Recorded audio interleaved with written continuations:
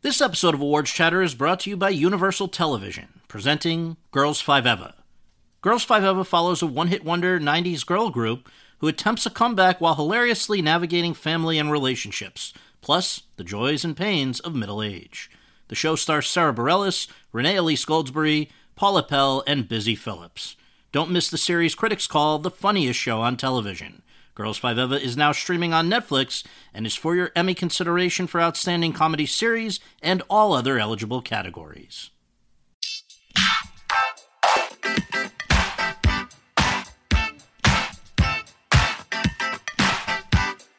Hi, everyone, and thank you for tuning in to the 511th episode of the Hollywood Reporter's Awards Chatter podcast. I'm the host, Scott Feinberg, and for those of you tuning in, this episode is being recorded in front of a live audience at the wonderful SCAD Savannah Film Festival in Savannah, Georgia, which I have been privileged to attend and cover for 11 years now, and which gets better every year. My guest today is one of the great storytellers of stage and screen, which is why it's only fitting that he's here at the fest to collect the Storyteller Award. He's a playwright best known for writing 1986's The Colored Museum and co-writing 1992's Jelly's Last Jam. He's a theater director, best known for directing the original Broadway productions of Angels in America, Millennium Approaches, and Angels in America, Perestroika, two landmark plays in 1993, and a host of Broadway musicals, including 1996's Bring in the Noise, Bring in the Funk, 2004's Caroline or Change, and 2016's Shuffle Along. And he's a screen director, best known for directing the 2005 limited series Lackawanna Blues, and the films Night in Rodanthe from 2008, The Immortal Life of Henrietta Lacks from 2017, Ma Rainey's Black Bottom from 2020, and this year's Rustin, the story of Bayard Rustin, the gay civil rights activist who organized the 1963 March on Washington. Over the course of his career, this 69-year-old has been nominated 15 times for a Tony Award, winning 3 for Best Direction of a Play for Angels in America, Millennium Approaches in 1993, Best Direction of a Musical for Bring in the Noise, Bring in the Funk in 1996, and Best Special Theatrical Event for Elaine Stritch at Liberty in 2002. He was nominated for an Emmy, Best Directing for a Limited Series, for Lackawanna Blues in 2005, and he has twice been nominated for the Directors Guild of America Award for Outstanding Directing of a Miniseries or TV Film, for Lackawanna Blues in 2006, which resulted in a win, and for The Immortal Life of Henrietta Lacks in 2018. The New York Times' Ben Brantley has described him as a brilliant stage director, arguably the best now working in the American theater. The Los Angeles Times declared there are few living talents who could be viewed as much of a New York theater institution. Interview magazine said it would be difficult to overstate his status on Broadway, and Tony Kushner proclaimed that he is the premier theater artist of my generation. And those are just the quotes about his work in theater. There are many more about his work in film. But without further ado, would you please join me in welcoming to the SCAD Savannah Film Festival and to the Hollywood Reporter's Awards Chatter podcast, Mr. George C. Wolfe.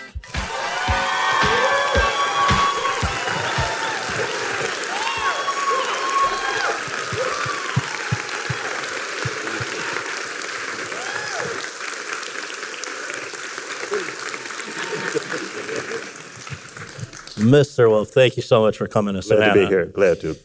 Let's just start at the very beginning. Where were you born and raised, and what did your folks do for a living?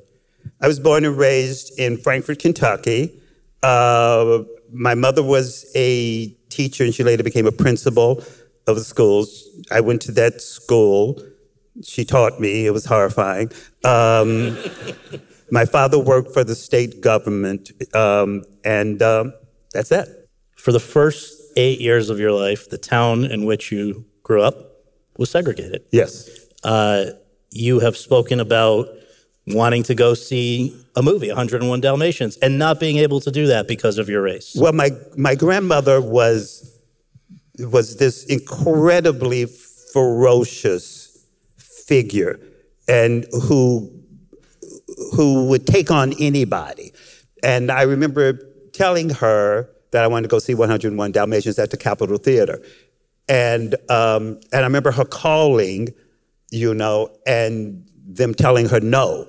And it was sort of startling and shocking and fascinating because it was the first time I'd ever see her come into contact with a no. And so that was fascinating. But then it integrated, and then at one point, then when I went to high school, I was editor of the high school newspaper, and I went and convinced the man who ran the Capitol Theater that I should go see movies for free so that I could write reviews. And I explained, he said, but by the time the review comes out, the movies will be gone. But I said, but it's cultivating a love of movies. And so that's what my column will do. And so it was my slight payback because great. Then I got to go see movies for free. I love it. Yeah. Let's talk, though. There's a moment you've described over the years. You were in fourth grade, and your, at that time, all black grade goes to an all-white class. But that time it was probably a little bit older, so I got about the PTA and the singing. Well, I think by that time Frankfurt was integrated, but I still went to this black school which was connected to a university there, and the principal, this woman named Minnie J. Hitch, you told us because we were going to be singing a song. And the lyrics were, these truths we are declaring, that all men are the same, that liberty is a torch burning with a steady flame. And she told us that when we got to the line, that liberty is a torch burning with a steady flame, we should sing it with a ferocity, and that we would shatter all racism in the room. So I literally remember, these truths we are declaring, that all men are the same, that liberty is a torch, doing that. And then racism was gone. And racism was gone, exactly. They were all transformed. But it was it sort of was like so cluelessly wonderful for somebody to tell someone that young that if you say words and if you say them with power and conviction, you can change people.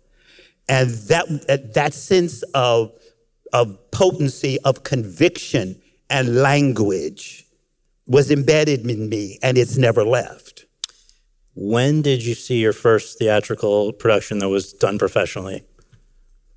When I was 12 or 13. My mother went to do some advanced degree work at NYU, and she brought me along, and it was one summer. And so I saw a production of West Side Story that was done at the State Theater at Lincoln Center. Then I saw a production of Hello Dolly with Cab Calloway and Pearl Bailey. Wow. And then I saw a production, as it turns out, from the Public Theater and Mobile Unit that Cleavon Little played Hamlet. Wow. And it was done in Washington Square Park. Wow. And it was, and in some respect, each of those three productions had I think a lasting impact on a kind of aesthetic. Right. And the thing interesting about the Mobile Unit, it was free. And so it was seeing the rawness of that energy of the audience was also very, very, really wonderful and really interesting and great. So throughout the rest of your time in high school, you were increasingly involved in theater in school.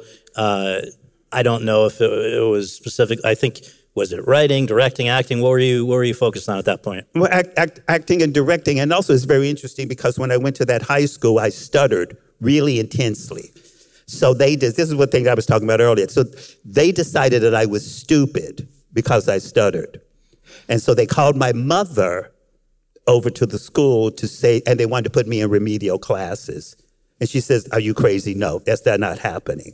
And so I developed an Evita complex. So I said, by the time I leave this school, I will be running it. And so I was editor, I was drum major, I was the worst drum major since the dawn of time. I was editor of the newspaper, of the literary magazine. I just did all these stuffs just to, show them. How dare you dismiss? I could tell, and I never heard the story about them calling my mother over, but I could tell I was being disregarded. Right. I sensed it. And I went, no. So you start college in Kentucky and then move to Pomona in California. What at that time? No, this is thorough. Oh, yeah, no, we're doing the whole thing. Exactly. What was the idea of going out to California? Was it just to have a change of scenery, or were you already thinking maybe that's where you go if you want to be in show business. No, not at all.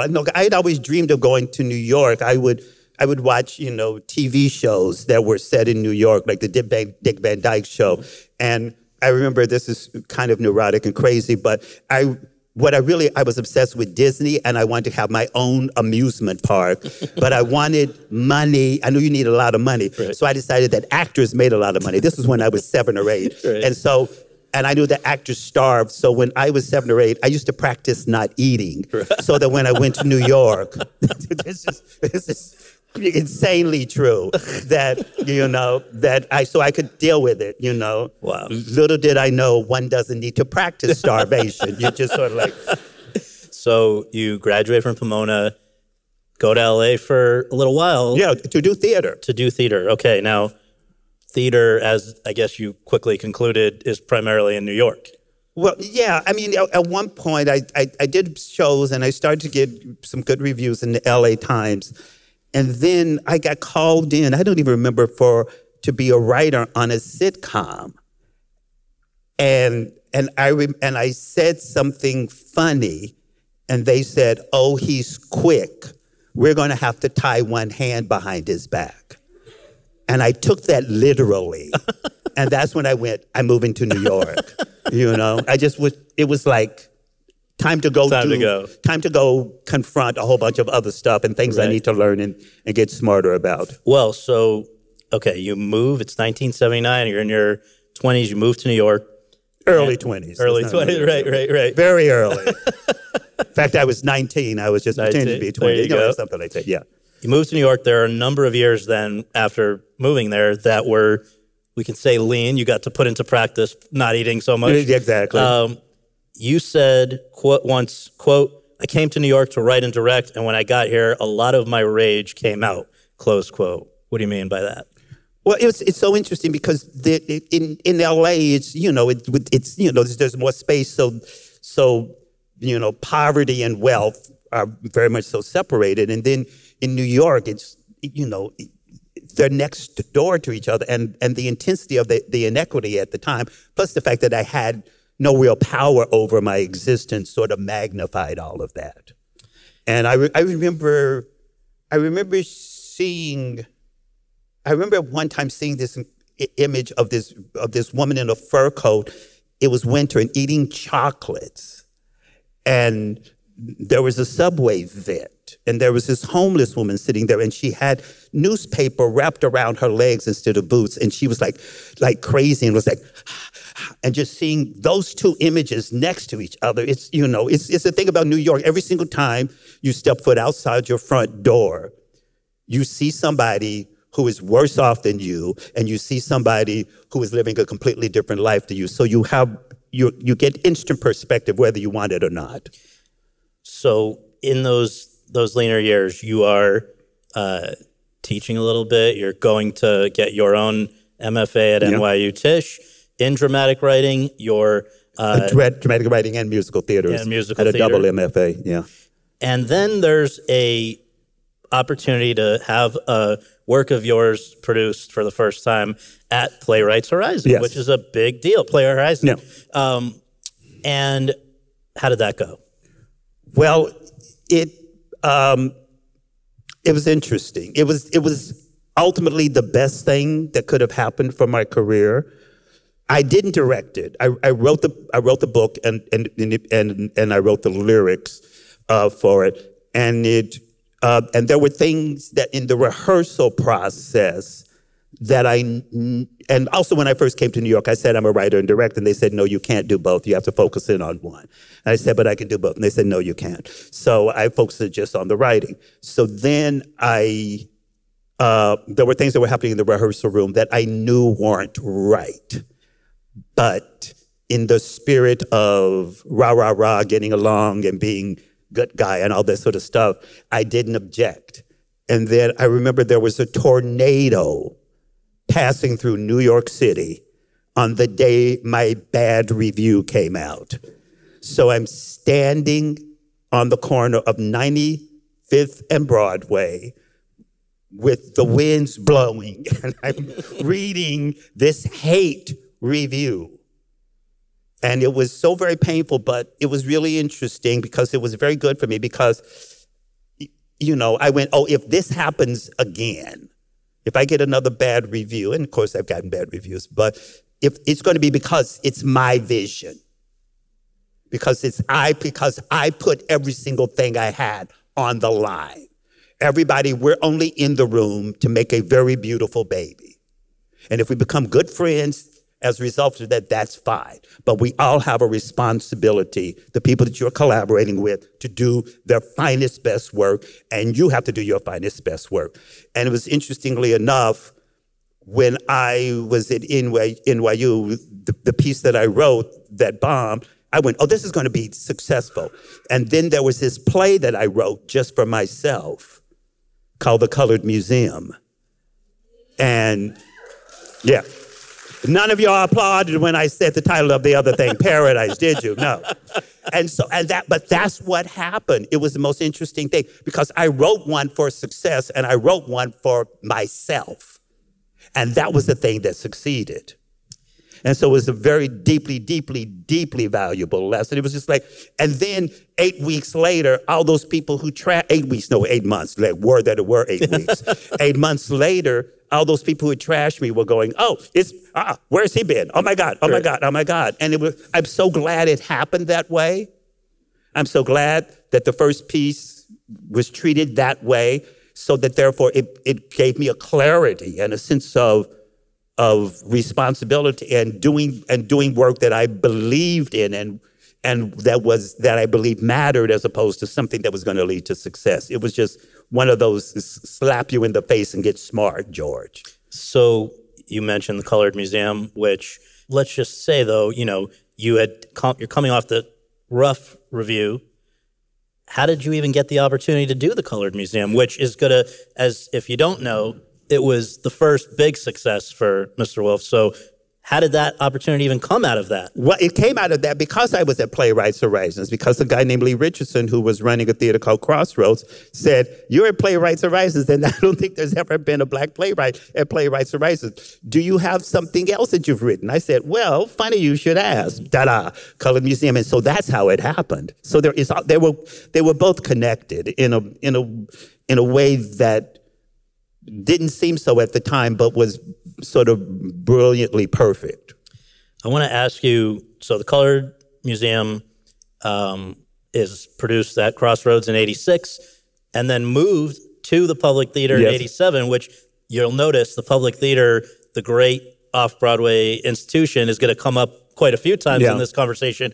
But for people who weren't around at that time or don't know or whatever, can you describe what the Colored Museum is about and what the controversy, backlash that provoked was? Because it was, you had to develop thick skin early on because it was not all fun and games in response to that one either. Well, but that was different. That was called pure unadulterated jealousy.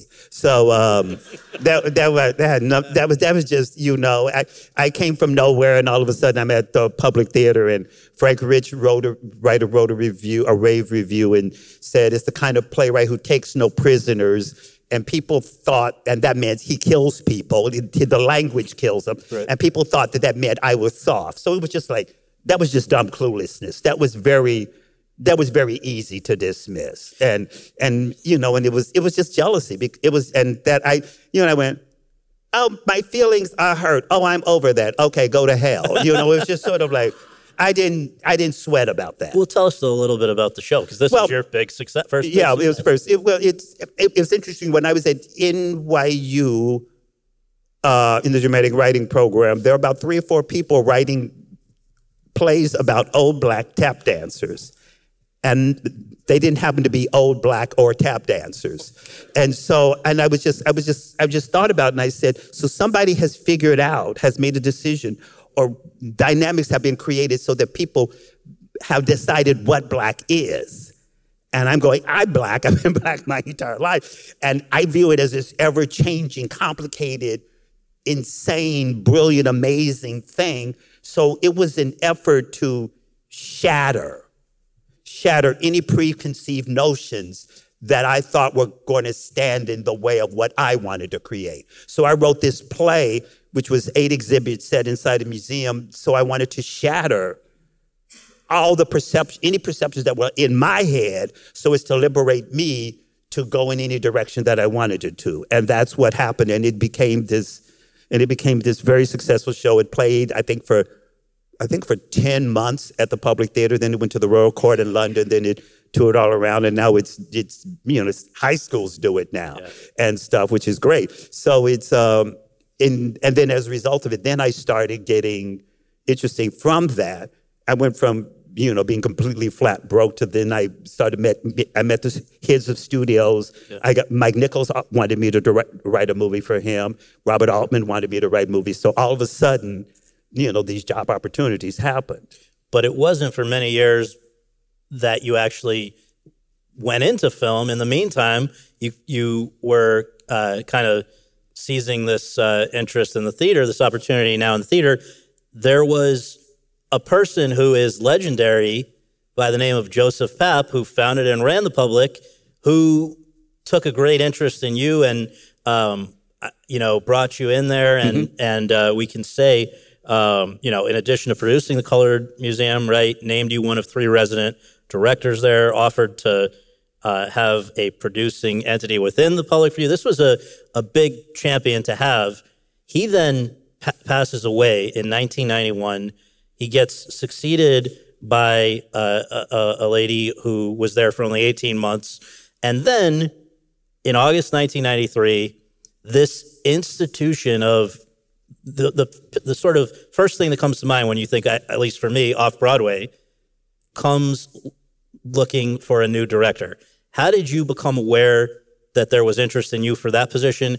And was that job, which you then, spoiler alert, got and held for the next 12 years, was it what you thought it would be? Nothing is ever what you think it's going to be. That's the point of the journey. I directed a Broadway show called Jelly's Last Jab, and then I was then offered Angels in America, and then I was in the middle of directing a 7-hour play, and then they called up my lawyer and said, we want to talk to George about running the Public Theater. And I went, well, I'm kind of busy right now. Right. Can they come back after? And they said no. And so they wanted to make a decision. So when I was in rehearsal, it was announced that I was running the Public Theater. The thing which I loved about running the Public Theater was giving artists money and spaces where they could go do work. Because after Jelly, I went, oh, this is hard. Surviving Broadway and dealing with all of the dynamics and the money and the audiences and all of that stuff. This is really, really hard, and you have to be really, really tough. And so I knew all these artists who were really gifted, incredibly gifted people, but maybe weren't as tough. Can I just mention a few? Because these are shows that were given a spotlight by you in those years, which, in fact, several of them were just revived in the last couple of years. So decades later, people are, coming back to them. But let's note, Twilight, Los Angeles, 1992. This was Anna Deavere Smith, and important show there. That was 1994. We had Top Dog Underdog. Susan Laurie Parks wins the Pulitzer for that. 2002. Take Me Out, again, just revived. So these are the kinds of people who we're talking about where you can, and the Public was not particularly known for its being inclusive prior to your tenure. Well, I'd say it was, I think probably, yes. I think it's also a place that gave us, for colored girls. And yes. It's also a place that gave us for short eyes.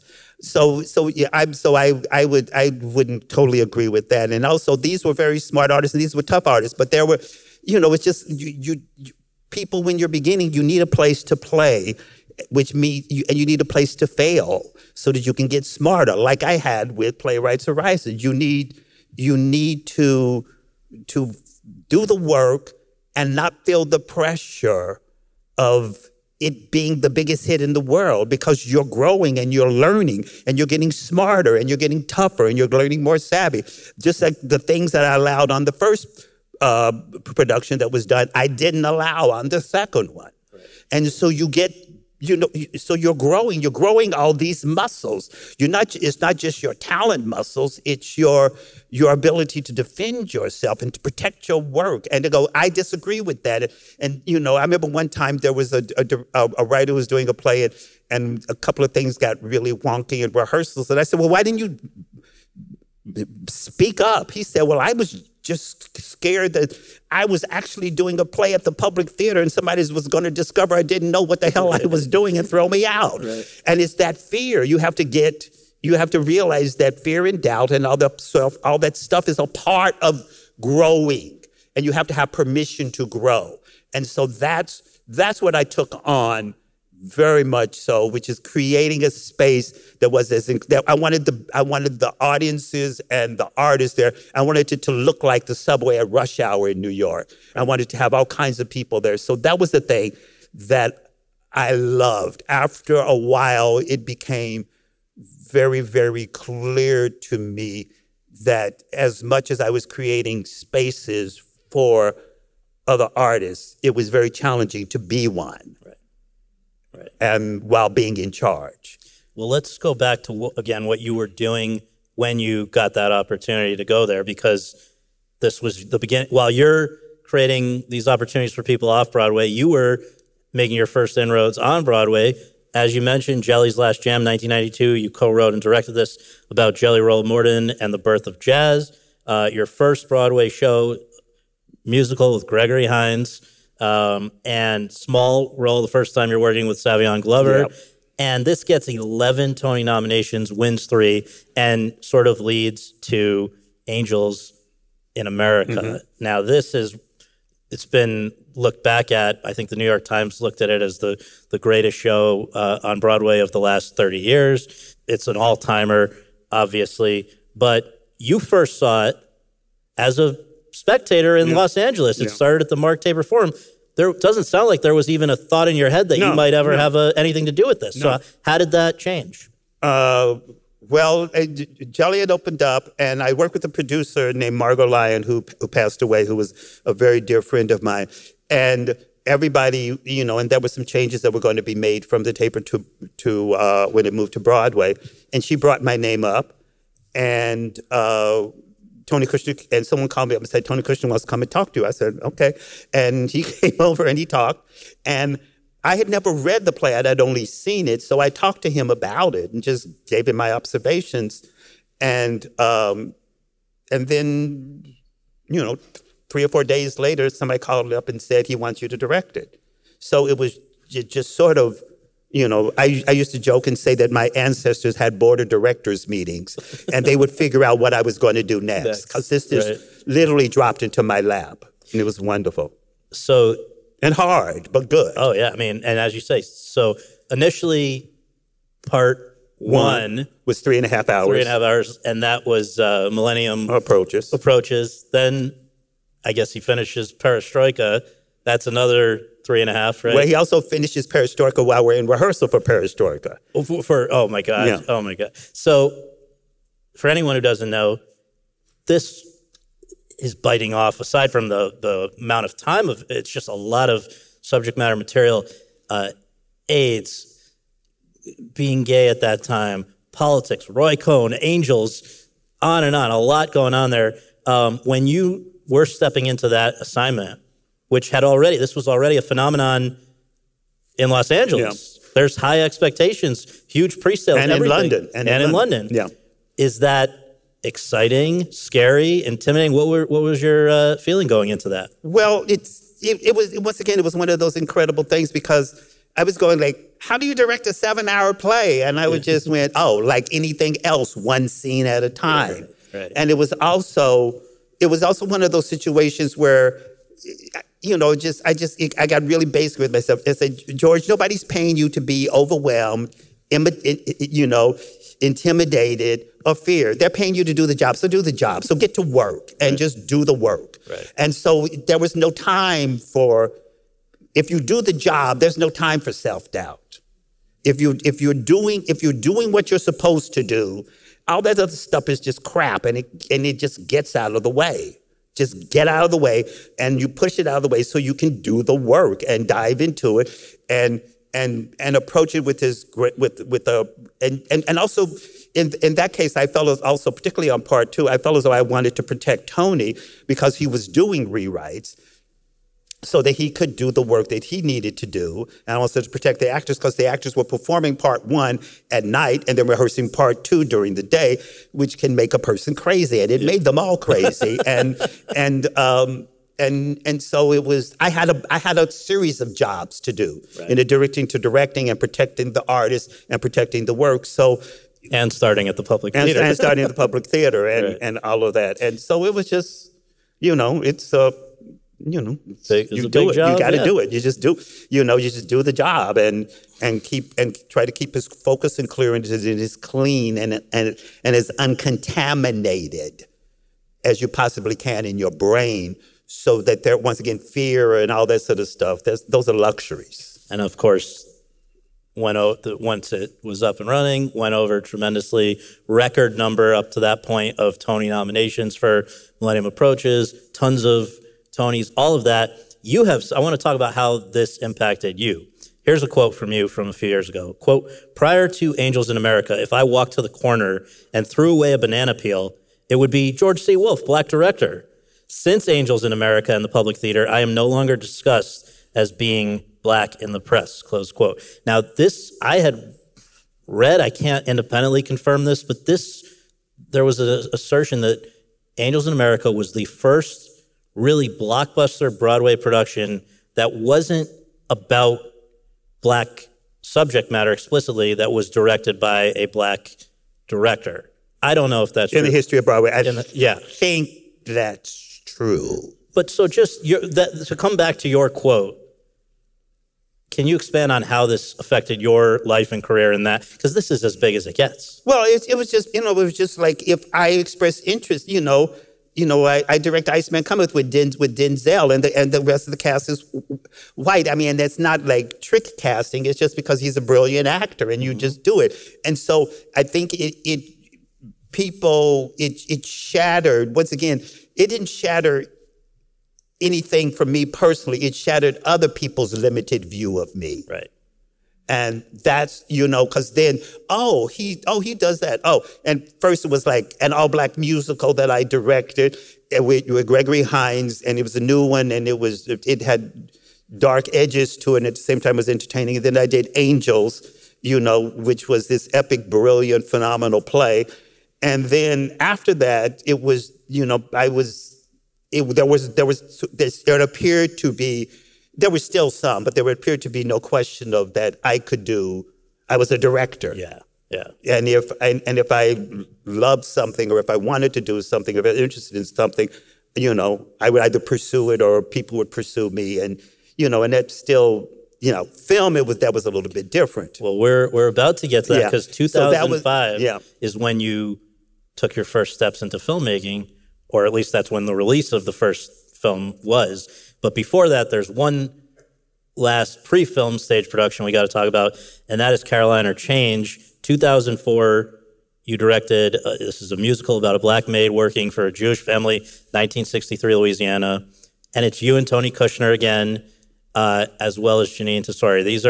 This is like the dream team of Broadway here. You got yourself and those two. That's another show that maybe it was in some ways more polarizing than earlier ones, but people who loved it really loved it. Yes. What stands out to you when you think back on that one? I don't know. It was a fun collaboration. It was. The New York Times wrote a dismissive review, which was wrong. I was trying to, which was wrong. It's a brilliant piece. It's an astonishing piece. Tanya Pinkins played Caroline, and it was applaud. It was a brilliant performance. The whole cast was just extraordinary. It was, and it was It was a work that I was very, very, very, very proud of, and very proud of Tony and Janine. It's a kind of a true story, and Janine's extraordinary, And it was just great, hard, good work. The whole team, all the actors, it was a joyful experience. And just out of curiosity, since you move between musicals and plays, do you sort of reflexively feel more at home doing one or the other, or not at all? No. Now, this guy that I work with, John Benjamin Hickey, who I work with on The Normal Heart, said to me, and I went, oh, that's true. He said, you direct plays like they're musicals, and you direct musicals like they're plays. The rhythm. I also think it's like I'm very interested in musicals. Tend to be, that's why I loved Carolina Chase, that's why I loved Jelly, tend to be, I think I love you, and you know that you're in love with that person and all this sort of stuff. I was really interested in cultivating behavior so that you understand what the story, and that's why working on something like Caroline was really great, because they would sing something, but you had to study and key into the behavior the way you do in any play, in a Tennessee Williams play or an August Wilson play or Eugene O'Neill play. So I wanted to I like bringing that sense of texture and depth to how musicals are performed. I mean, I love the buoyancy of it all, and you have to maintain that buoyancy, but I like the texture of that. And actually, strangely enough, I feel like Zoe is probably working on musicals that trained me to direct film. Perfect transition. Because there you go. Thank you. Okay, so your first film project is Lackawanna Blues. This is 2005. It's adapting a play by an actor turned writer, Ruben Santiago Hudson, that you had commissioned back when you were at the Public. Because Ruben used to come into my office and run his mouth and tell these incredible stories. And I went, I got a building to run. Here's some money. Go sit in that room and write it down. And he turned it into a brilliant one-man piece. And then HBO was interested in doing it. But prior to that, I directed a show at the Public. And Mostelf, Yassine Bey, was a really good friend of mine, and had all these projections and all these projections and all these productions. He said, go direct a film. Just go do it. You're doing everything but the film, so go do the film. And then Ruben called me up and said, will you help us out? And I said, sure. And that's how I got involved. Now, maybe I'm wrong about this, but it seems like while there may be certain similarities between directing for the stage and directing for the screen, there are definitely some different skills also required. I can't imagine that anyone, even a great theater director, can just show up and know stuff with the camera and all of this. So what was the most important assets for you as you were stepping into filmmaking for the first time to just know technically how to do some of the things you wanted to do? Well, I just made the camera a character. Mm-hmm. And that's how I treated him. I said, I don't know what this thing is, so let him be or her be an observer in this story. So I just turned him into a character. And I would periodically I'd have my theater to film dictionary running in my head. And at one point I said, rehearsals, in the theater you rehearse, 6-7 weeks, and so I started instituting, I have a rehearsal period. Which is not that common for screen acting. But for Rustin, I had a 2-week rehearsal period. On Ma Rainey, I had 2 weeks rehearsal. When we were filming on Ma Rainey, Chadwick would come up to me like literally once a week and say, thank God we had the rehearsal period, because it builds confidence, and it also is a time for you to evolve a vocabulary of working with the actors, so that therefore, by the time everybody else has showed up with the cameras and everything, they're grounded in a very specific way. So I just, and also I realized that film, you can, your compulsive, insane self can show up and be engaged. I remember I was directing a scene in Lackawanna, and there was a guitar player who was blind, and his eyes had this really beautiful opaque color, and he was having a scene with this little boy, and there was some iced tea on the porch, and they were talking, and I went, that iced tea is the wrong color. It's going to upstage his eyes. We got to get rid of the iced tea. And I said, make that lemonade. And then I heard people go, he wants lemonade. He wants lemonade. He wants lemonade. And then the next thing I know, they show up with the lemonade, and I was right. But it was just sort of like, it just fed that idea of I firmly believe that everything either contributes to the storytelling or distracts. And so that once I figured that out, and, you know. So for a perfectionist or a control freak, film is better because you can... There's no end in sight. Right. No end in sight. Right. Whereas when you know, if you're making a change in the theater, when you're in previews, you only have from like 1 o'clock until 6 o'clock to rehearse, because then the actors have to take over so they can perform that night. And if you overwhelm them too much, they won't have the confidence and the command to do what they need to do, including all the changes that night. So you have to limit it. Whereas with film, you can just, you know, keep going and going and going and going. Right. And driving everybody crazy. So I'm going to bring up a topic that may set you off from what I've heard.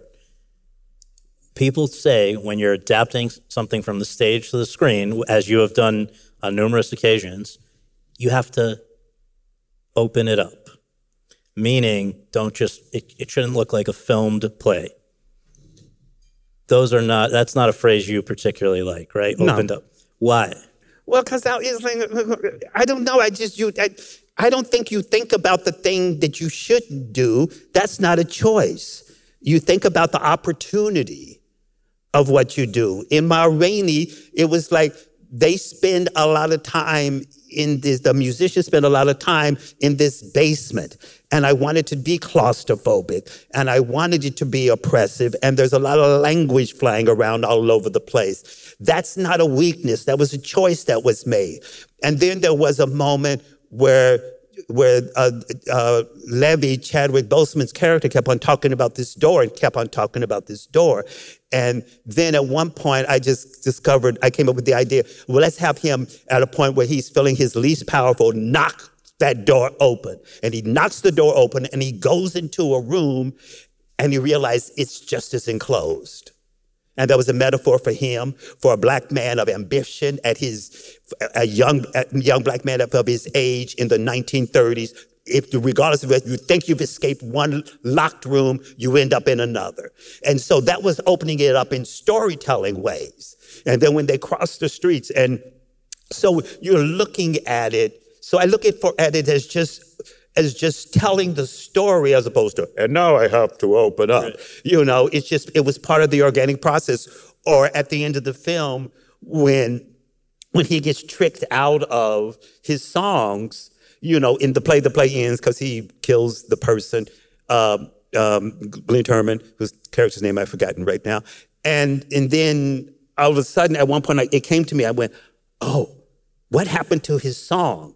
And then you see like you see with Big Mama Thornton and Elvis Presley, you ain't nothing but a hound dog. So we get to see the end image is an all-white band playing his version of his song and stuff. So as long as you can find an organic way of expanding the world and expanding the universe, then you do so, as opposed to thinking about, and now I must obey this dictum of opening. You know what I mean?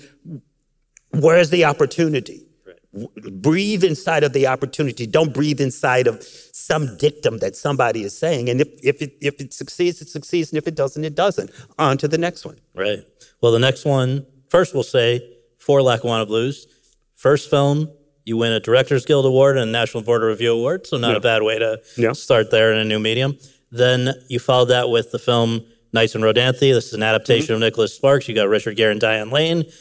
Then you go back to Broadway for a great production that was not with us long enough, Shuffle Along, which is worth discussing for a moment because I think it kind of goes back for you years earlier. Can you just explain for people what the original Shuffle Along was and why it was important to you to reunite with Savion Glover and bring it to Broadway? Well, Shuffle Along was done on Broadway in 1920. U.B. Blake, oh my God, and the brain is going to go blank. Oh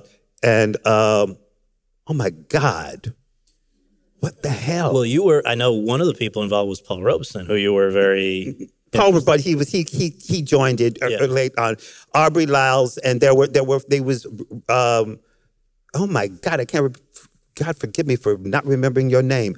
But anyway, it was done in 1920 in the summer, and no theaters on Broadway generally performed during the summer because there was no air conditioning. But they came into town with this show called Shuffle Along, and it became this monumental hit. It ran for a couple of years. It was a touring company, and one of the things that's so interesting about U.B.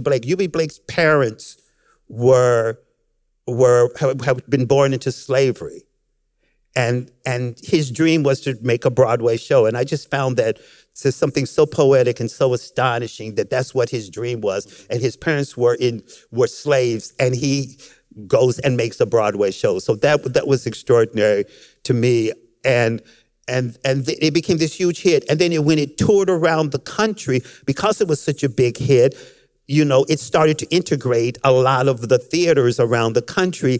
It made like I think $19 million, which is a lot of money in the 1920s, and it was this huge hit that transformed. Ziegfeld hired the chorus girls from Shuffle Along to teach the girls at the Ziegfeld Follies. It was this huge, influential hit. And it's similar but very different than Rustin. I remember I found a copy of a book about hit plays from 1920s, and it had been the biggest hit of 1920. And they had a list of all the plays, all the musicals, and they had also mentioned Shuffle Along. And it was just astonishing to me that something that had that great of an impact got dismissed by history, similar to Bayard. And so I have to tell this story. And the more I got into it, the more obsessed I became. And so this was you and record 6-time Tony winner Audra McDonald, and in the movie, yeah, back here as well. You have your stock company, but Savion Glover again. Anytime you're going to do dance on Broadway, you got to. So anyway, that was a special one. But now back to the screen. The Immortal Life of Henrietta Lacks, 2017, which was with, among others, one Oprah Winfrey, returning to acting for the first time in a while. And then 2020, your first of now 2 collaborations with Netflix, Ma Rainey's Black Bottom, an adaptation of the 1984 play by August Wilson, who died in 2005, meaning you guys overlapped in the business. Did you know each other? Yeah. August offered me one of his plays, and he said, we met in the bathroom at the Goodman Theater in Chicago. He said, I want you to direct a play of mine. I said, sure. Can I read it? He said, I haven't written it. And so I said, well, I don't know if I have anything to offer until I read it. I could be a bad fit for it. Right. And so we talked about it. And interestingly enough, Jelly's Last Jam, which was my first Broadway show, he was the original book writer on that before I got involved. Oh, wow. And then he went on to write his 10 monumental plays. Yes. And 11, count. And the thing, so Denzel Washington, who you, again, have a longstanding collaboration with, he's the one who has said, we need to bring to the screen all of these August Wilson productions so that they're kind of preserved for posterity. Yeah. And that really kind of began with him coming to you, right? Yeah. What was the well, he did the first one. He did. Oh, excuse me. Fences was before. Fences, yes. And then Ma Rainey. But he says, I want you to be the guardian of this one. You go and get Viola Davis and Chadwick Boseman. And we should note, for people who've just seen Rustin, Coleman Domingo as one of the people in the Glenn band. Turman. And Glenn Turman, right. So I guess, we've talked a little bit about the way you worked making Ma Rainey, but but, a question that I'm sure you've gotten many times, but people will, of course, be interested.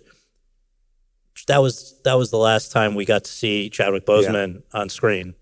Was there any discussion that he was not well?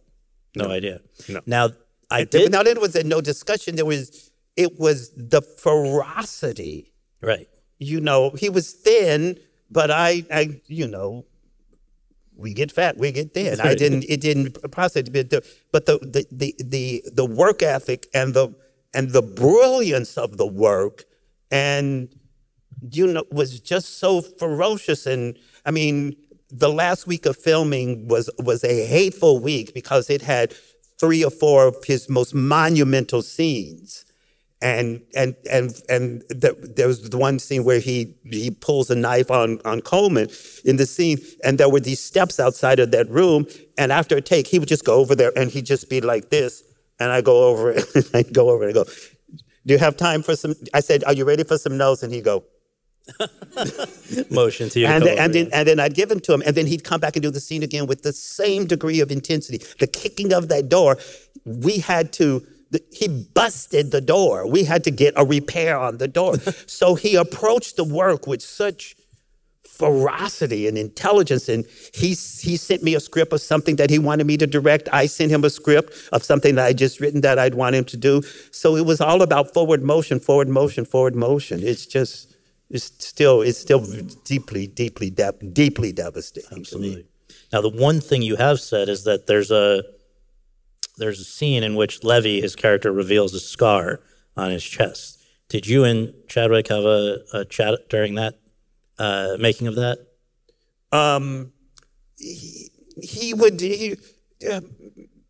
We talked about it a lot, and he talked about it a lot, and he talked about sharing secrets a lot, and the phenomenon of doing that. And even, I in retrospect, I realized what he was saying, but he never said it. He just wanted it to be about the work. I work with Nora Ephron, right? On Lucky Guy, her play, and she came to my house, 2 or 3 times a week while she was very, very sick. And she said, I didn't, and then someone called me up and said, Nora's very sick, she's in the hospital. I said, can I go see her? They said, no, she's dying. And she told people in her family, but she said, I did not want every conversation to be about my illness. And I think, people have different ways of dealing, and so you just have to honor and respect them, and be blessed for the time that you have where you work with them. And we're so lucky to have that performance from Chadwick for Oh posterity. my God, it's astonishing work. This brings us to Rustin. Yeah. 2023, it has been exactly 60 years since the March on Washington. How long have you known the story of Bayard Rustin, and what made you decide to be a part of a film about him? Well, I sort of kind of knew about him in college. And then when I got involved with the Center for Civil and Human Rights in Atlanta, I really dug into not only the civil rights of that city, but also just in general. And that's when I became sort of obsessed with Bayard. What fascinated you the most about him? Well, the fact that he organized something so monumental in 8 weeks is, who does that? And people would say, and his contemporaries said, he was the most brilliant organizational mind around, period. Everybody knew it. Even people who couldn't stand him or who were jealous of him or didn't want him around acknowledged how brilliant he was at that. So that was a huge obsession of mine. Then when I found out that he recorded an album of Elizabethan songs and Negro spirituals, I mean, who does that? I mean, it's just sort of like, it makes absolutely no sense whatsoever, and it's so wonderful at the exact same time. How about also the fact that at a time when this was a pretty repressed society, this guy was living about as out as you could be, right? 100%. It's interesting, and I think and the Quaker, the fact that he was a Quaker, I think had a lot to do with that in some strange way. Okay, now there's no special movie if you don't have a special actor to play Bayard Rustin. As great as you are, that's another key ingredient, right? So what made you think of, and we're lucky you did, Coleman Domingo? Well, his name was brought up by a number of people. And I went, oh, okay, that could work. But I was sort of, well, initially I was called upon to write and direct it, but I was finishing up Ma Rainey, or I was writing something else, so I could do it. So I was in the process of entering into the material, the way it's like, if it's a period piece, I try to learn as much as I can about the period, the details, popular culture. I saw Shadows, John Cassavetes' first film, which is strangely enough about race and was set in New York City. Sort of 66, I think it was, Sammy Davis Jr. did A Man Called Adam, and a lot of it was set around Times Square area. And then Sweet Smell of Success, which is a brilliant movie. So I was looking at all the movies from this time period, and it became interesting that a lot of them happened around the Times Square area. And Arthur Gelb, who was the cultural editor of the New York Times and who was a friend of mine, he said he remembered standing in Times Square and seeing a policeman go up and hit a black man on the back of his leg saying, "You don't belong here." And it just became very interesting to me. Well, where did black people belong aside from Harlem? Where did they belong, and where did gay people belong? And it was on the side. It was 8th, 9th, 10th, 11th, the streets where there are shadows. That's why a lot of the scenes between Bayard and Elias are happening in these shadowed areas. So in some respects, the movie is a journey for me of going from having to exist on the side streets, in the alleys, to taking over Washington, D.C. daylight and claiming that city as your own. Because also Washington, D.C. was segregated at the time. The scene where we filmed the girl being assaulted, the three people at the sit-in, at the time of our scout told me this was a segregated place as well in D.C.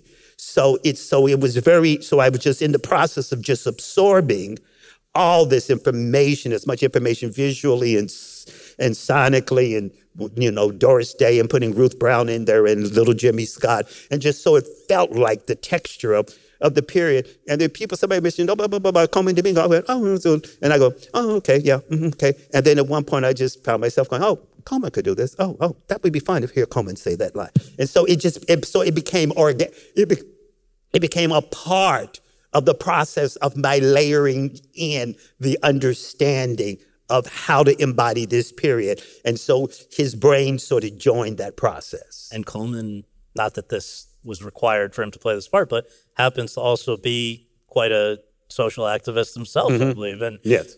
Just a really interesting guy. He's a baritone, but he changed his voice to become a tenor like Bayard. Right.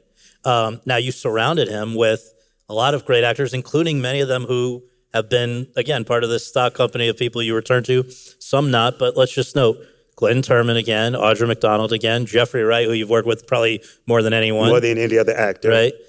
Chris Rock. Yes. Who I believe I just heard is now going to direct a Martin Luther King biopic. I've heard that too. Okay.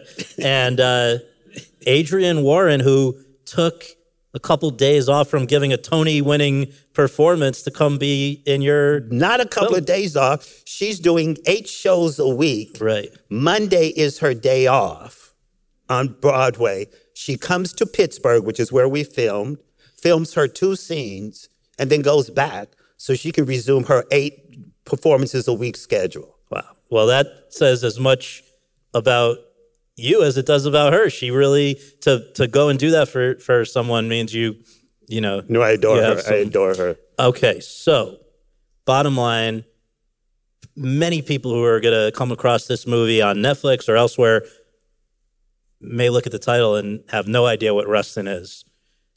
They watch the movie. It's a learning, entertaining experience.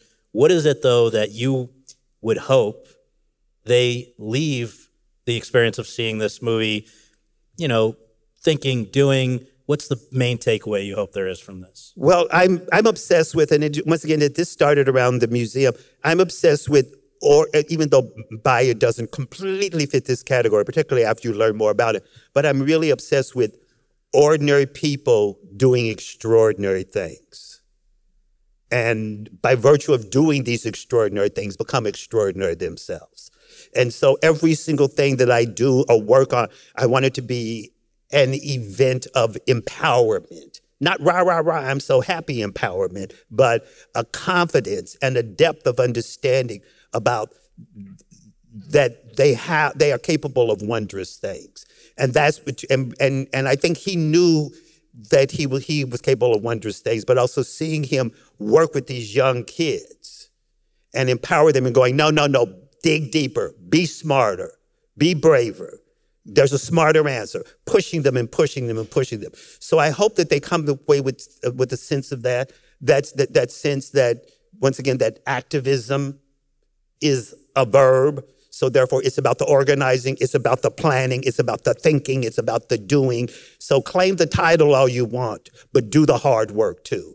So that's very, very important to me. And to see an example that you see these people pull off this miraculous event. They pulled it off. One of the most moving sequences of in my mind, and it comes from probably doing theater and film, is when you see those trucks pull up past the Lincoln Memorial, and you go, oh my God, I've actually pulled this shit off. That's just the miracle of that. The miracle of when the collective is focused and driven, what it's capable of. So that's some of the things that I want them to carry away. Well, on behalf of everybody, thank you so much for the great work on stage, screen, and for being here tonight. We really appreciate it. Well, thank you. Thank you very much.